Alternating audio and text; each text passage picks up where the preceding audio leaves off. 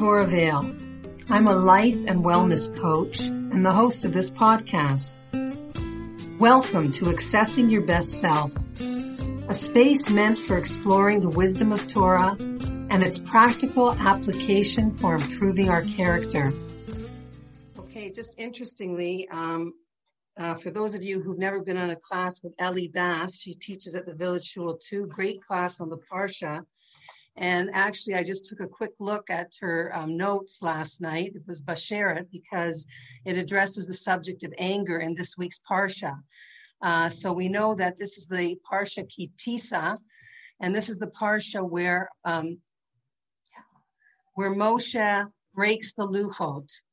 And, he comes down from the mountain and he sees the Jewish people dancing around the golden calf and he throws down the Luchot. And there's all different interpretations of this, but one is that he was angry. He was angry at what he saw and he threw them down.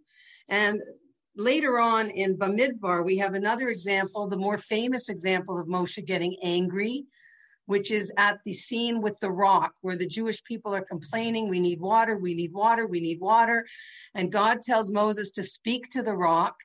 And Moshe is visibly upset and finding it very difficult to handle the Jewish people.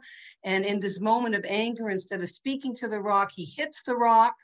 And of course, we know that he's given a tremendous punishment for that, which seems to be much greater than the crime. And that punishment is that he's not going to go into the land of Israel with the Jewish people, which was his lifelong dream and aspiration and goal. So we see these two instances of anger.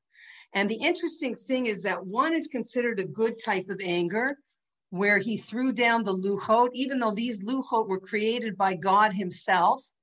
And the second ones that he was going to create were going to be man-made. And so we see this good, what's considered a good anger. And then we see an example of a difficult or a bad anger. So what we've been saying in our class too is that anger is not supposed to be used as a tool, generally speaking, but there are occasions where you can display anger. And I just want to read to you a little bit about this just to remind us again. So the Rambam says, when he talks about all the different mido, he says in all the different mido, we have to follow the middle path. But there's only two that we should eliminate completely. And those are pride and anger. He says about anger is an extremely bad attribute, and one should distance oneself from it by going to the other extreme. One should train oneself not to get angry, even about something to which anger might be the appropriate response. The ancient sages said, one who yields to anger, we spoke about this, is as if he had worshipped idols, the idol basically being you and your own ego. They also said, whoever yields to anger, if he is wise, his wisdom deserts him. And that brings to mind the fact that our blood rushes to our arms and our legs in that fight or flight mode. And basically we're left dumb and stupid, right? His wisdom leaves him. And if he is a prophet, his prophecy leaves him. And the life of an irascible person is not a life.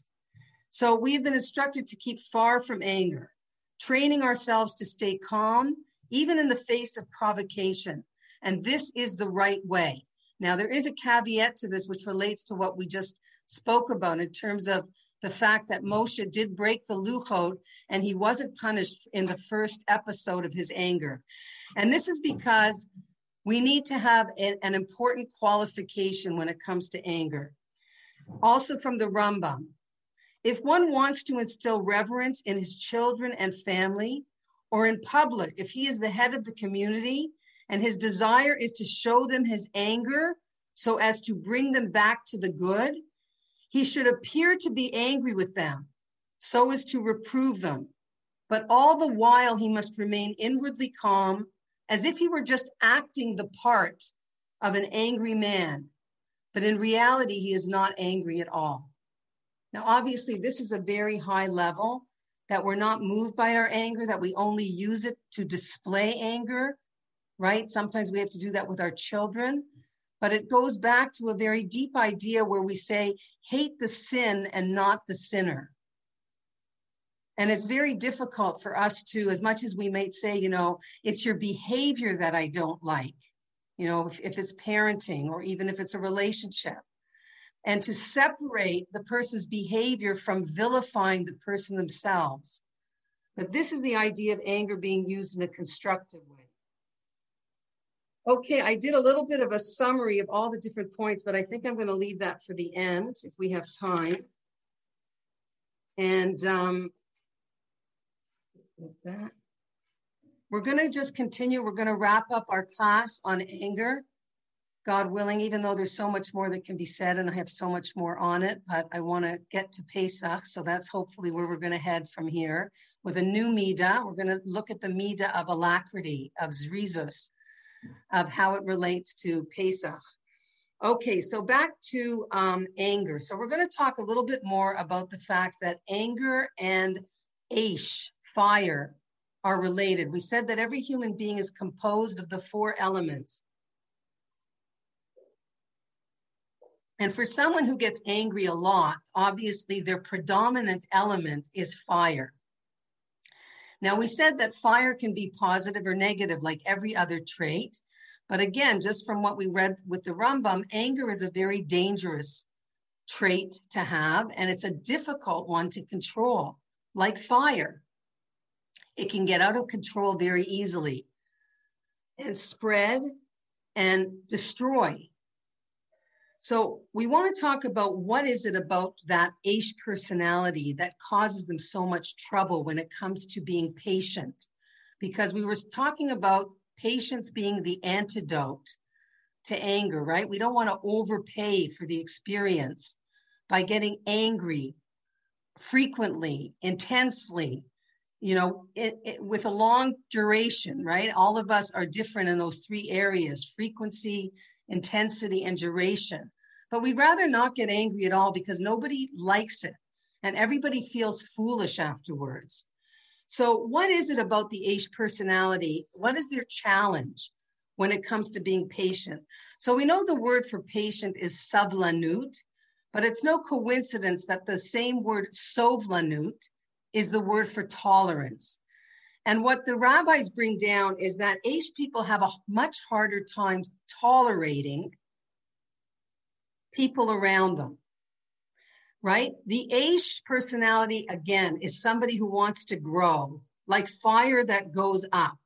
The Aish person is always heading for the next level, which is a good thing. But one of the ways that they get this feeling of reaching the next level is by being judgmental, critical, being annoyed by people who aren't growing like they are. They have a hard time tolerating people whose main source of pleasure may be different than theirs, whose way of doing things may be different than theirs. They have a hard time understanding that, of tolerating that. Now, let's contrast this to the Mayim person. What's the difference between the Mayim personality? The Mayim personality is very much connected to pleasure. So if we say that the Aish person is connected to growth and moving upward and having this feeling of movement in terms of internal growth, the Mayim person is somebody who loves to connect to other people. Now, Mayim is a very important part of who we are. Everybody needs Mayim, okay? Because Mayim corresponds to pleasure and vitality. And that's very important in life. And we can compare it to a plant. A plant needs a certain amount of water to be able to flourish. Now, again, every single one of these elements has its danger, has its negative. So we know that if you water a plant too much pleasure, you kill it, right? And if you water it too little, you do the same thing, because everybody needs some enjoyment and pleasure and, frivolous, if you want, times to enjoy. So some water is good. And Dina Schoonmaker just, makes the point that when it comes to children, you can see this. Children who get too much pleasure, in other words, they're inundated with water.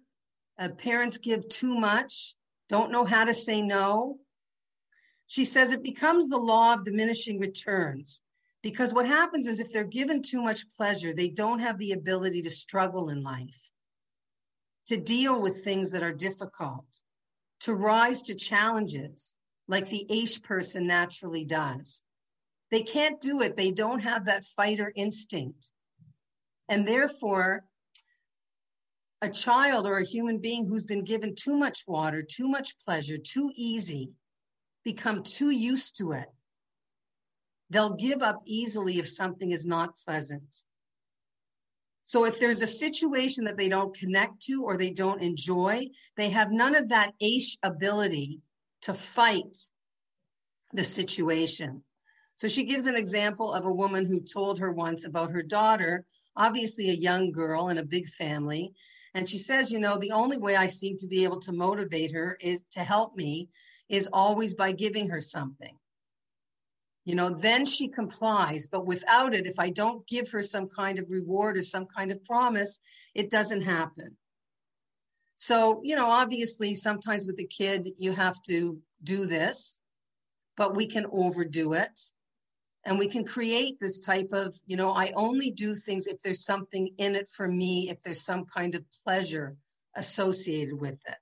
And she says you can see adults like this too, right? I'm only going to volunteer if I'm going to get the recognition, if I'm going to get, something that gives me pleasure. I'm only going to tutor that kid if I like that kid, if I enjoy that kid, right? Or even a young mother, I'm only going to take my kids out to the mall if I can have my iced coffee, or I can, thinking about what's in it for me. Now, again, we have to give ourselves what we need. But here we're talking about always having that condition that I can never be in pain. I have to make things as pleasurable as I possibly can. Otherwise, I can't bear it. And we talked about the saval, right? The same root of the word savlanut, the porter who can't bear carrying this thing on his back. And so he throws it off.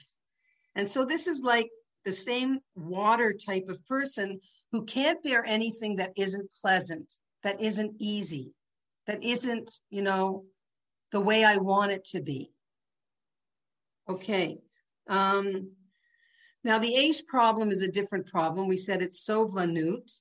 And when we have too much fire, we don't want to put it out because fire is a good thing, but we do want to control it.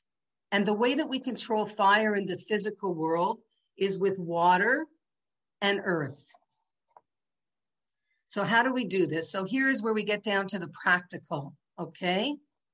So when I'm feeling snappy and impatient with a certain person, I'm feeling the heaviness of carrying them, right? We said that the smart porter will put the load down for a minute, or maybe he'll shift the load from one side to the other rather than throwing it off. Just a sort of an image of using our tools of self-regulating, of recognizing that we're getting annoyed, that whoever we're carrying is getting heavy, right? Having that primary recognition before we allow ourselves to explode. So when I'm with somebody whose opinion is silly, their way of doing things I think is ridiculous, I don't like the way they behave, whatever it is that's bugging me as the Aish personality, and I can't tolerate it anymore, right? I need to borrow from Mayim. Now, what is Mayim? So we said that Mayim is the koach of pleasure and vitality, of life. And that word in Hebrew is the word mechayeh, right? Life-giving. And that's what water does. Water is life-giving. So we need to be, this is one tool, okay? When you're starting to feel this way, I can't tolerate this person. They're so silly. I don't like their opinions. I don't like their ideas. I can't believe that that's what they're into. Don't they understand? Life is all about growing and changing and everything else, that all the uplifting and lofty things that I'm into, right? It says You should use the water part of your personality to be mechaye, the other person. So this is called the koach hachiyus, the vitality of life. And you use it, and instead of burning the other person, you ask yourself, how can I make them feel good? Okay, so you're starting to feel that annoyance, and you're trying to turn it around, tap into your water part of you, because we all have it, and take that water, that vitality, that life-giving force, and give it to the other person. So this is the active exercise. Even though you're annoying me right now, I'm going to say something with the voice of Mayim and not the voice of Aish. Wow, that's a really nice sweater you're wearing, right? Instead of something that I might say that will come out sharply, what could I say that's going to give the person chiyus? Oh, thanks so much for coming by. I always love seeing you. Now, you may not mean it, but the more we practice it and, replace the sharp, critical, sarcastic, irritated voice with something that's going to give the other person a lift. It's called training, right? Training ourselves to turn things around. We said at the very beginning of this class that the opposite of anger is chesed, which is interesting, right? Because anger destroys people, but chesed builds people. So the chesed and the water seem to go together in this way. We want to take control of that tremendous energy that we're starting to feel inside that's getting us annoyed. And if we really want to grow ourselves, if that's really why we're annoyed, because this person, I gotta put this person down so I can grow higher. So the real way to do it is to use the water part to control your fire. And the way that you grow is to be mechaye, the other person. Use the mayim side. Can I get you a piece of cake? Can I get you a drink? Oh, I bought you something. Hold on a second. I want to get this for you, right? Balance your aish by doing something for that person who's annoying you. Give them life, whether it's a family member or somebody outside your family. Okay, now the next thing is afar, dust. Dust also can control a fire. Dust balances out fire. So what is the strength, the koach of afar? So afar is passive, the earth, right? Afar is earth. And it's the heaviest of all the elements. In its negative form, it manifests as sadness, as laziness.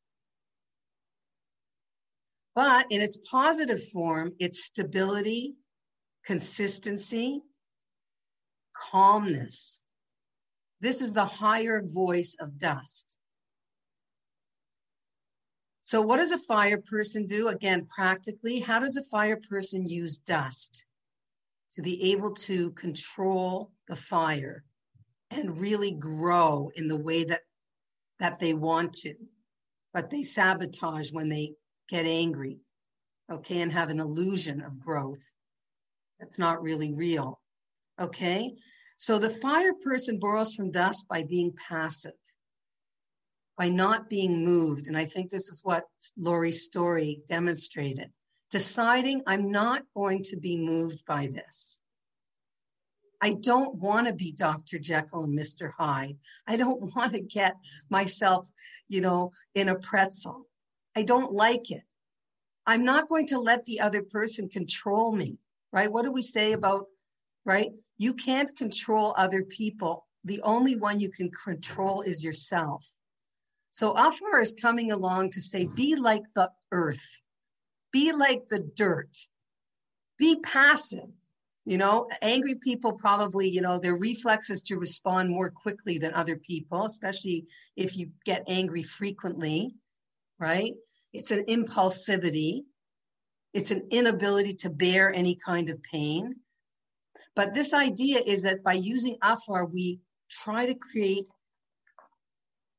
a place where we're not moved. And while we do that, we have to recognize that for me to become more spiritually evolved, for me to grow, which is what the anger person wants to do, it means that I have to be able to coexist with this person who generally annoys me. Generally, I don't understand them. I don't get them. I don't understand why they're not like me, right? But that is the growth for a person who finds certain people hard to tolerate, to not be moved, either to actively be mechaye them, right? To say something nice. That's one way to grow, to use the water, or to decide that you're not going to be moved. Now, how do we do that? Not to be moved and not to criticize. So we borrow from the mayim, as I said, to be mechaya others, or we borrow from the earth. And we're not moved just because the person said or something that, like, how could they be so stupid? Or did something differently than me. So there's an example of this in the Gemara, okay, where Rabbi Akiva is having a discussion with the Roman emperor of the time, or some important Roman named Turnus Rufus. And basically they're having a theological discussion. And Turnus Rufus says to Rabbi Akiva, you know what, if your God is so great, then why are there so many poor people in the world? Okay? And Rabbi Akiva, can't he take care of them? And so Rabbi Akiva answers, he says, of course he could take care of them, but God wants there to be poor people in the world. He wants there to be poor people in the world so that rich people, people who have, will be able to give what really belongs to them anyway, right? If God gives you the money and God tells you, it's not really yours, I'm just giving it to you as a loan, well, part of your responsibility is to feed the poor. So yes, I created poor people and that's the way it's going to be. And some people say it will always be that way because people need to give to each other. Okay, so how does this apply to what we're talking about? So when we talk about poverty now, let's switch it to the idea of people who are poor, meaning that they have some weakness, that you, the critical, fiery person, sees very sharply and gets annoyed by and likes to point out, which gives you a sense of growth and superiority. I'm okay, you're not okay, right? But we have to understand, just like the poor people that Hashem wants them in the world so that people can become better, okay? Those people that are in our path who demonstrate some kind of poverty, weakness in our eyes, are in our path in order to be able to grow. The person is there to challenge me to grow even more. And come on, a lot of people have some very difficult people in their life. Circle one, family members are the most difficult.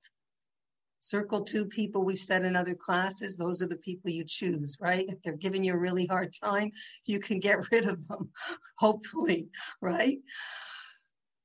But the intensity, frequency, and duration of our anger is different depending on who it is, which circle, we're dealing with.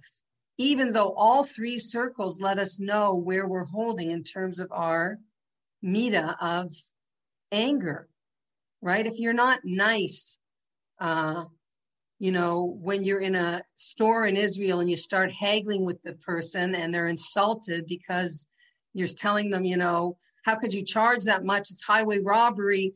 Or you start fighting with a cab driver in Israel because you've got to, you can't be ripped off. So that's also an expression of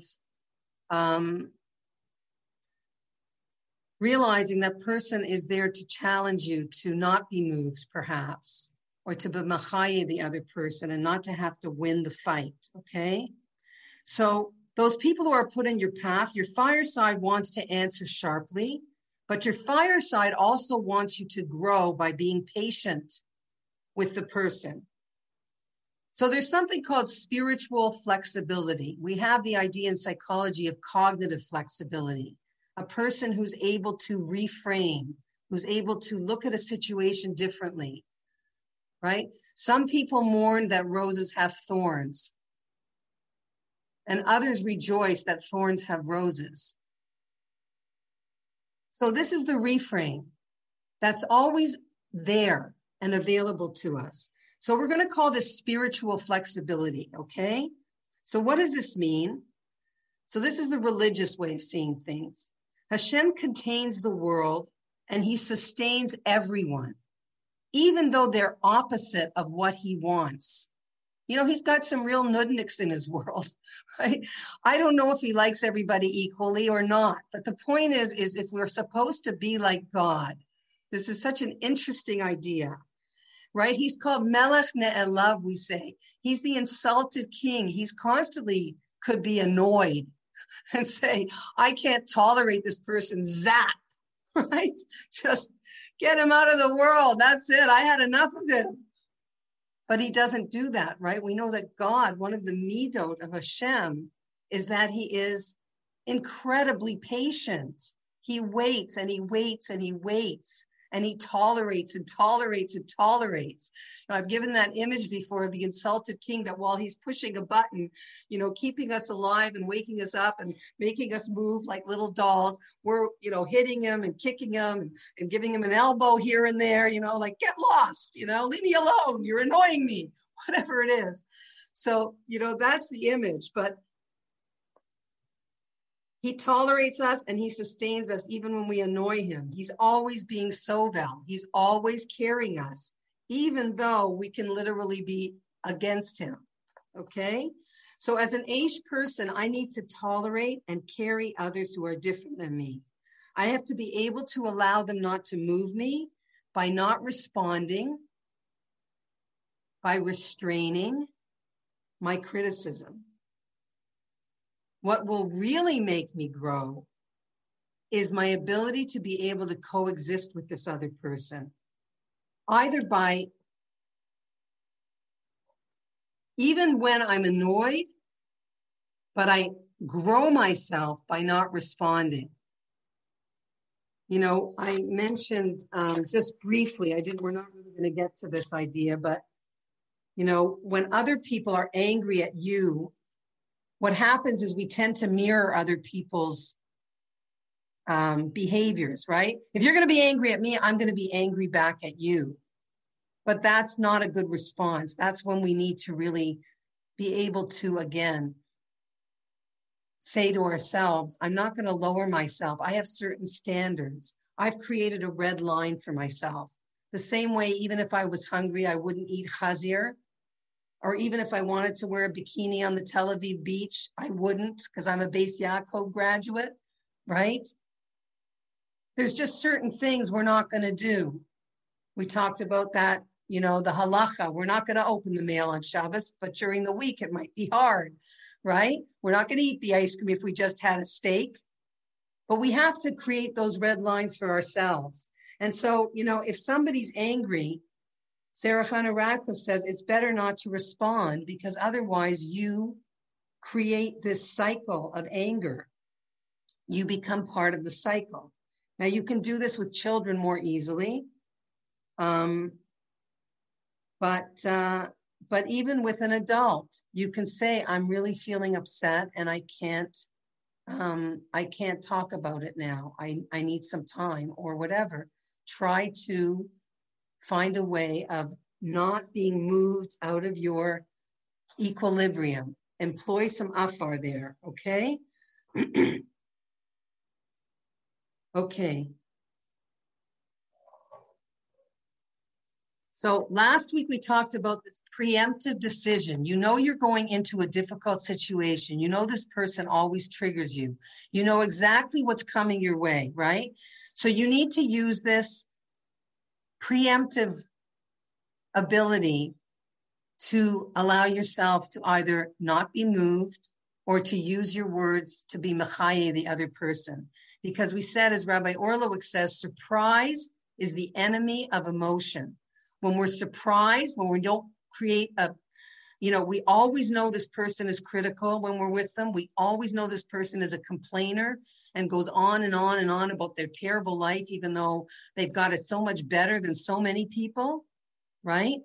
So we want to expect a situation. If we can do it in the physical world, we can expect a situation that's going to happen. It also works in the spiritual world. Walk yourself through the fact in your imagination, through the process of what's going to happen with this person. When you imagine it beforehand, you'll be less surprised. So Dina gives an example of some woman who really annoys her because every time she speaks to her, she says this person always calls her and tells her about how hectic her life is all the time.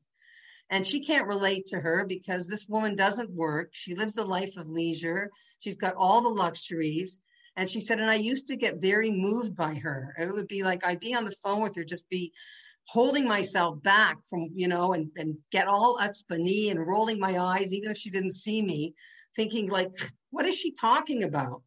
And she said, but then I just said to myself, and I guess this is somebody she has to talk to or pick up the phone for, she said, I'm just going to prepare myself. I'm going to walk myself through it.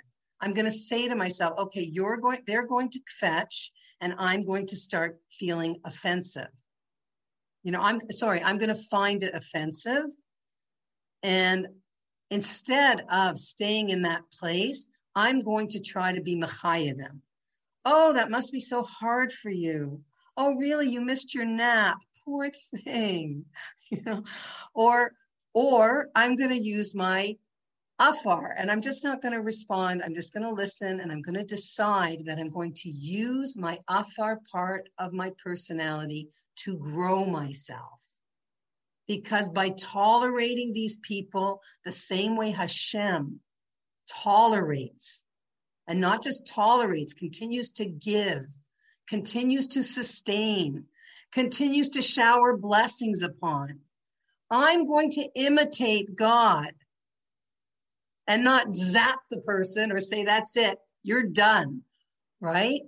I'm going to be Adameh, right? The word Adam, man, has two connotations. Adama, we come from the earth, right? We're heavy. We want to give into our anger. We want to just do what's easy. We want to get sad and depressed or be lazy about our own self-growth. Or we can be Adameh. I am similar to, meaning I am created in God's image. I can be like God. I can tolerate this and use it to grow. Okay. So Rabbi Tzvi Meir Silberberg says about intolerance that it is never coming from a good place. Never. Even when it's a spiritual thing that you are not tolerating. I can't tolerate people who don't keep Shabbos. I'm going to throw stones at their cars in Israel. Okay, I'm giving an extreme example. Obviously, those are the few who do those kind of things, and they're,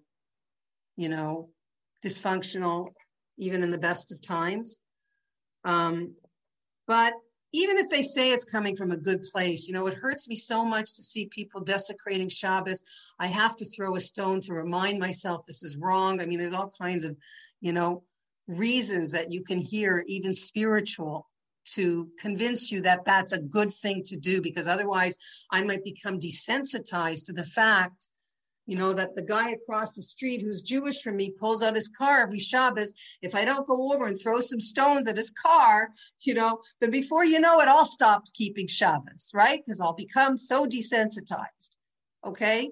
There are people who have shitas like that, but we're going to talk about normal people. Okay, so Rav Silberberg says this is never coming from a good place. It comes from gaiva, arrogance, which is, as we said, the partner of anger, right? How dare you do that to me? I can't tolerate this. The me, the ego, the self is the idol that's in the center of everything, right? It's all about me.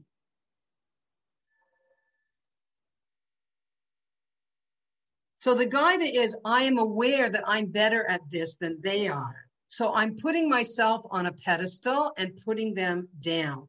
And this is the arrogance that comes from this, supposedly spiritual criticism of other people. So we're supposed to replace Gaiva with Anava, with humility. Obviously, humility. Moshe was the most humble person who ever lived. Anivus, humility. I didn't tell you guys this story, but we spoke about the beginning of the Musar movement, and we speak about the Alter of Kelm, who was the Rosh Yeshiva of Novardik, a yeshiva in Europe that was dedicated to personal growth, spiritual growth. And one day a new fellow comes into the yeshiva and he sits down, and they've been working on humility now for months and months and months. And he hears everybody around him, chanting things about humility. So he decides he's going to join in, and he starts saying, I'm a Gornisht, I'm a nothing, I'm a worm, I'm a nobody, I'm even smaller than an ant. And these guys, they look around, they see like this new guy here. He's only been there for like a day. And they say, look at this guy. Look who thinks he's a nobody, He's only been here one day and already he thinks he's a nobody. Okay, anyway, ha, ha, ha. The point is that working on our anava is not easy. It's very difficult because we are naturally arrogant. And we said in a class before that it's actually good for the perfectionists in the group to fail and enjoy it and allow yourself to. And even if the cake didn't come out perfectly or something isn't perfect, it actually is good in terms of building anivas, humility, as opposed to always having to be and look like you're the best. We're going to talk about that in our next slide. Okay, but listen to this analogy. It's so cool. So you have to replace Gaiva with Anava. So what is the parable for this? When you catch other people, when you see their weakness, when you see their fault, when you catch people with your Aish eye, I caught you doing something negative. What you should be thinking is, we all have faults, and none of us want our faults exposed. We don't want anybody to catch us doing something wrong, right? The parenting thing is catch your kid doing something right. But nobody likes when their faults or their weaknesses are exposed. So he gives the example of a well-dressed woman who's walking confidently down the street. She looks like $1 million, but you notice that her slip is showing. Do you get angry at her? No. You know what the natural human reaction is? You actually look away. You look modestly away. And it brings out a response that actually is not arrogance. And then you know what you do next? You check your own slip to make sure it's not showing, right? How often do we do that, right? When we see somebody trip, all of a sudden we look to make sure there's nothing there. Or we trip and we hope that nobody saw us trip. We hope that nobody saw us in this vulnerable way. So we check our own slip and we're all actually embarrassed for them. Or if somebody's button is undone in a place that it shouldn't be, we'll check our own button instinctively. Isn't this an incredible mashal? So deep and so human. Devorah, yes. Devorah, I kind of think that very privately and very quietly, if you told the person that, I'm just letting you know your slip is showing, but very quietly so no one else could really, see, wouldn't that be good? So they wouldn't be watching. But that's not the point of this mashal. You're right. It is a chesed to tell somebody, you've got something on your face. Sure, of course. But that's not the mashal. The mashal is explaining why it is that we don't say you're stupid because your slip is showing. No, but so that's what we're trying to say. We're trying to say the slip is a symbol of people's imperfections. So if you can just keep it on that more abstract level. Fine. Okay. Yeah. So the point is when you see a person's fault exposed, you should react in the same way. Look away if that's the appropriate thing. Feel sorry that I saw that. Or check your own buttons. Check your own slip, right? That's a much different energy than being critical or pointing out faults. So this is, again, the idea that we spoke about being magbil, your ratzon, putting a limit, not allowing yourself to spread out, which is one of the metaphors for anger, okay? Right? We have halacha in Jewish law says, you can't do that. You can't have that chocolate bar, right? Our kids learn this from very young. It brings down the curtain on certain things. So we have to do this to ourselves and not let our ratzon spread out, right? We said that is the negative part of water, when water just spreads. It doesn't contain itself. When we're frustrated, impatient, annoyed by an annoying person, we don't want to overpay. So what can we do? Okay, just back to, banging in these last points. So here's another idea. You can think, number one, this annoyance is good for me. It's good for me. It's telling me I need to grow. I can use it to grow myself, which is what I want, which is what my Aish part of me wants to do. It's good for me, okay? And instead of seeing something as negative where you tense up and you feel the pain of it all, right? The labor coach will tell you, relax, breathe into it. You're getting closer to the birth, that's all. That's why it's so intense. You're in a moment of the opportunity of growth. Don't give in to the pain. Don't tense up. Don't get all excited about it.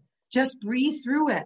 Realize at the other end of it is victory, is flexing a spiritual muscle, is growing your personality and your midot and being more like Hashem, okay? In our minds, what happens when we're all tensed up? We're saying in our minds, this is not supposed to happen. You're not allowed to talk to me like that. This is not the way I wanted it to be. I don't like what you're saying, okay? But instead, the spiritual exercise is to say this is exactly the way it was supposed to be. This was planned and pre-existed me, and this pain was meant for me. And we talked about that in last week's class, that everybody gets some pain in life. So either we can recognize the pain is coming, let me use it to grow. Let me be the master over it. Let me welcome it because it's inevitable. So let me not fight against it. Let me use it.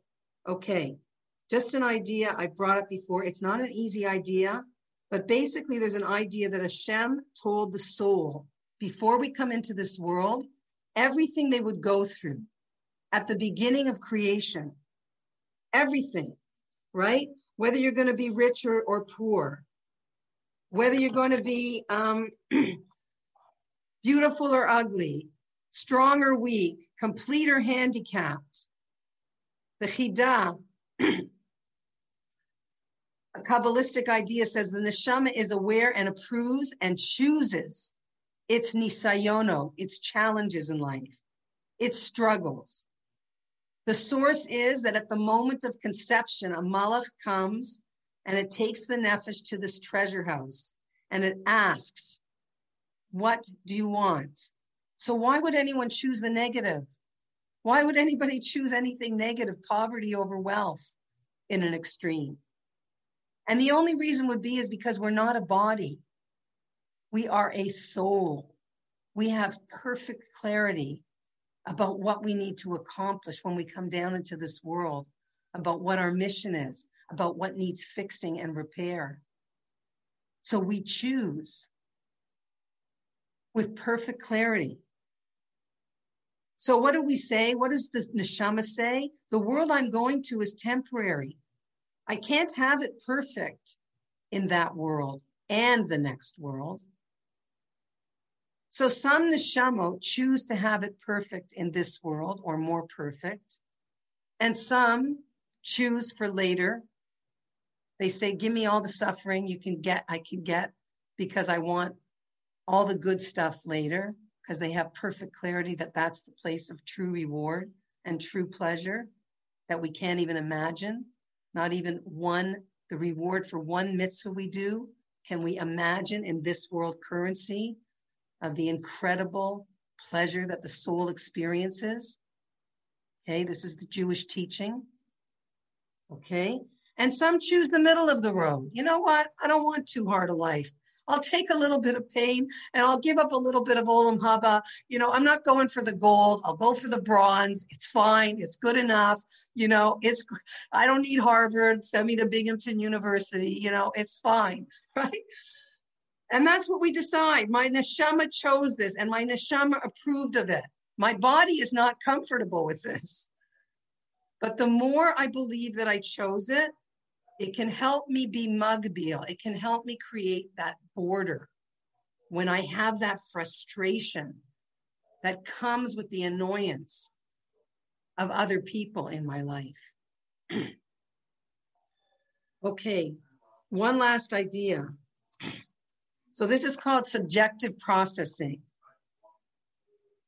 I'm really frustrated right now, but I can maybe think about how somebody else processes this. You know, like I always used to wonder, my sister and I grew up in the same house with the same brothers, you know, and I was always yelling and screaming and she was always calm and quiet, you know, and it's like, did we live in the same house? Like, why is it that, you know, you never get ruffled, you know?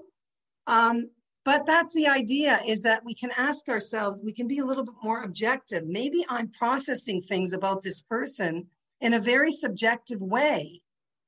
How would another person look at it? So for example, let's say there's a mother with a newborn who's having a lot of trouble nursing. And she's getting so frustrated. But if she starts to think, how would a woman who suffered infertility for 6 years, how would she respond to having to get up at night? Okay? So you can validate the initial frustration and then ask yourself, do I have to be miserable about this? Or think about how someone else might process it. I'm feeling sick and tired and thirsty and nauseous because I'm 8 months pregnant. But my friend feels the same way, and that's because she's going through chemotherapy. So it's a reframe, because my subjective processing is negative, but someone else might love to be in my situation. So the Altar of Kelm says we should get used to the Midah of patience, and we're just going to wrap up. I know. We're getting used to the Midah of patience because it's the basis of all roots of tranquility and the root of everything that is good. It says, Zeh hashar l'Hashem tzadikim yavo uvo. This is the gate to Hashem. The righteous people will enter. And this is referring to the idea that Hashem, I will thank you because you afflicted me. This affliction should be my salvation in this world and in the next. The savlanut, the patience that I practice, which is again the Midah of great people, will bring out in me perfection in this world and in the next. What's the key to get to Hashem? Hashem contains everything and is not limited. This is the last point, which is incredible. Okay, how can we be more like Hashem? Hashem is unlimited. The more physical we are, the more limited we make ourselves. In the extreme, people who are very materialistic, right? I can't sleep without 3 pillows, you know. I need the heat to be perfect. I need a good steak if I'm going to have a good day. I've got to have my iced coffee, right? The more you are connected to your physical self, the more limits you create. Just practically, I can't survive without A, B, or C, right? There's even a story in the Gemara during the time of the destruction of the temple about some very wealthy woman who was walking through the streets of Jerusalem barefoot, and she died of just, you know, the poverty of being able to not have what she was accustomed to. So I always say, be careful what you want, because your wants become needs very quickly. And they're no longer wants, they're necessities. So the idea is that the more limiting we limit ourselves, God is not limited by anything in the material world, right? If it's too noisy, if I'm thirsty, if I'm hot, I can't manage. And these kind of reactions are constant reminders that we are physical. We live in a physical world. We feel limited by them. And the same is true about other people. When I get annoyed, what I'm doing is I'm limiting me. I'm limiting myself. Don't expect me to be happy. I have to deal with my mother-in-law today. Okay? I know, I'm coming, I'm going, okay. I'm almost done, relax. Okay, so this is an incredible idea. Nothing affects Hashem's ability to be. The more I overcome my limitation, the closer I am to him. When I have to be more patient, if I can rise above the difficulty and still function well, that's the gate to Hashem. Great people, big tzaddikim, don't get bothered by small zachem. They don't let it move them. They don't even notice it. That's what great people are like. They don't get bothered, whether it's other people's spiritual deficiencies or their personality deficiencies or their physical deficiencies. It doesn't move them. They have the same kind of patience that they've worked on that emulate Hashem's patience. He's not limited by the physical world. The more you become like Hashem, the less limited you are by the physical material things that you've decided you can't live without, or by the people in your life that provoke you, that you've decided you can't bear. So when we push through those limitations, right? I am like Hashem, the same way nothing in the physical world limits Hashem. Hashem contains the entire world with all kinds of people in it. Okay, we're going to end there, and we're going to end our VUD there. And basically, the homework, now that we've ended this VUD, is really just to try and, as I said, a VUD, we could talk about anger for the next 5 years. And we could try to work to take one practice and put it into our life. So my advice for all of us, including myself, is to take one teaching, one thing that you've learned, one thing that you know now that you didn't know before, something that resonates with you, and try to apply it in your day, in your life, in your week, and note the victory. Note the fact that something that used to really bother you and drive you up the wall doesn't anymore. Hey, what happened? Did the person change? Or did I change? Because when we change, all of a sudden, everything shifts around us. And the same things that bothered us don't anymore. And that's growth. That's how you know you've grown. Okay, thank you so much for going on this journey with me. And stay tuned. Next week, God willing, we're going to go towards Pesach with a new Midah. And I hope you'll join me. And thank you for your kind words and support. And have a wonderful week and good Shabbos.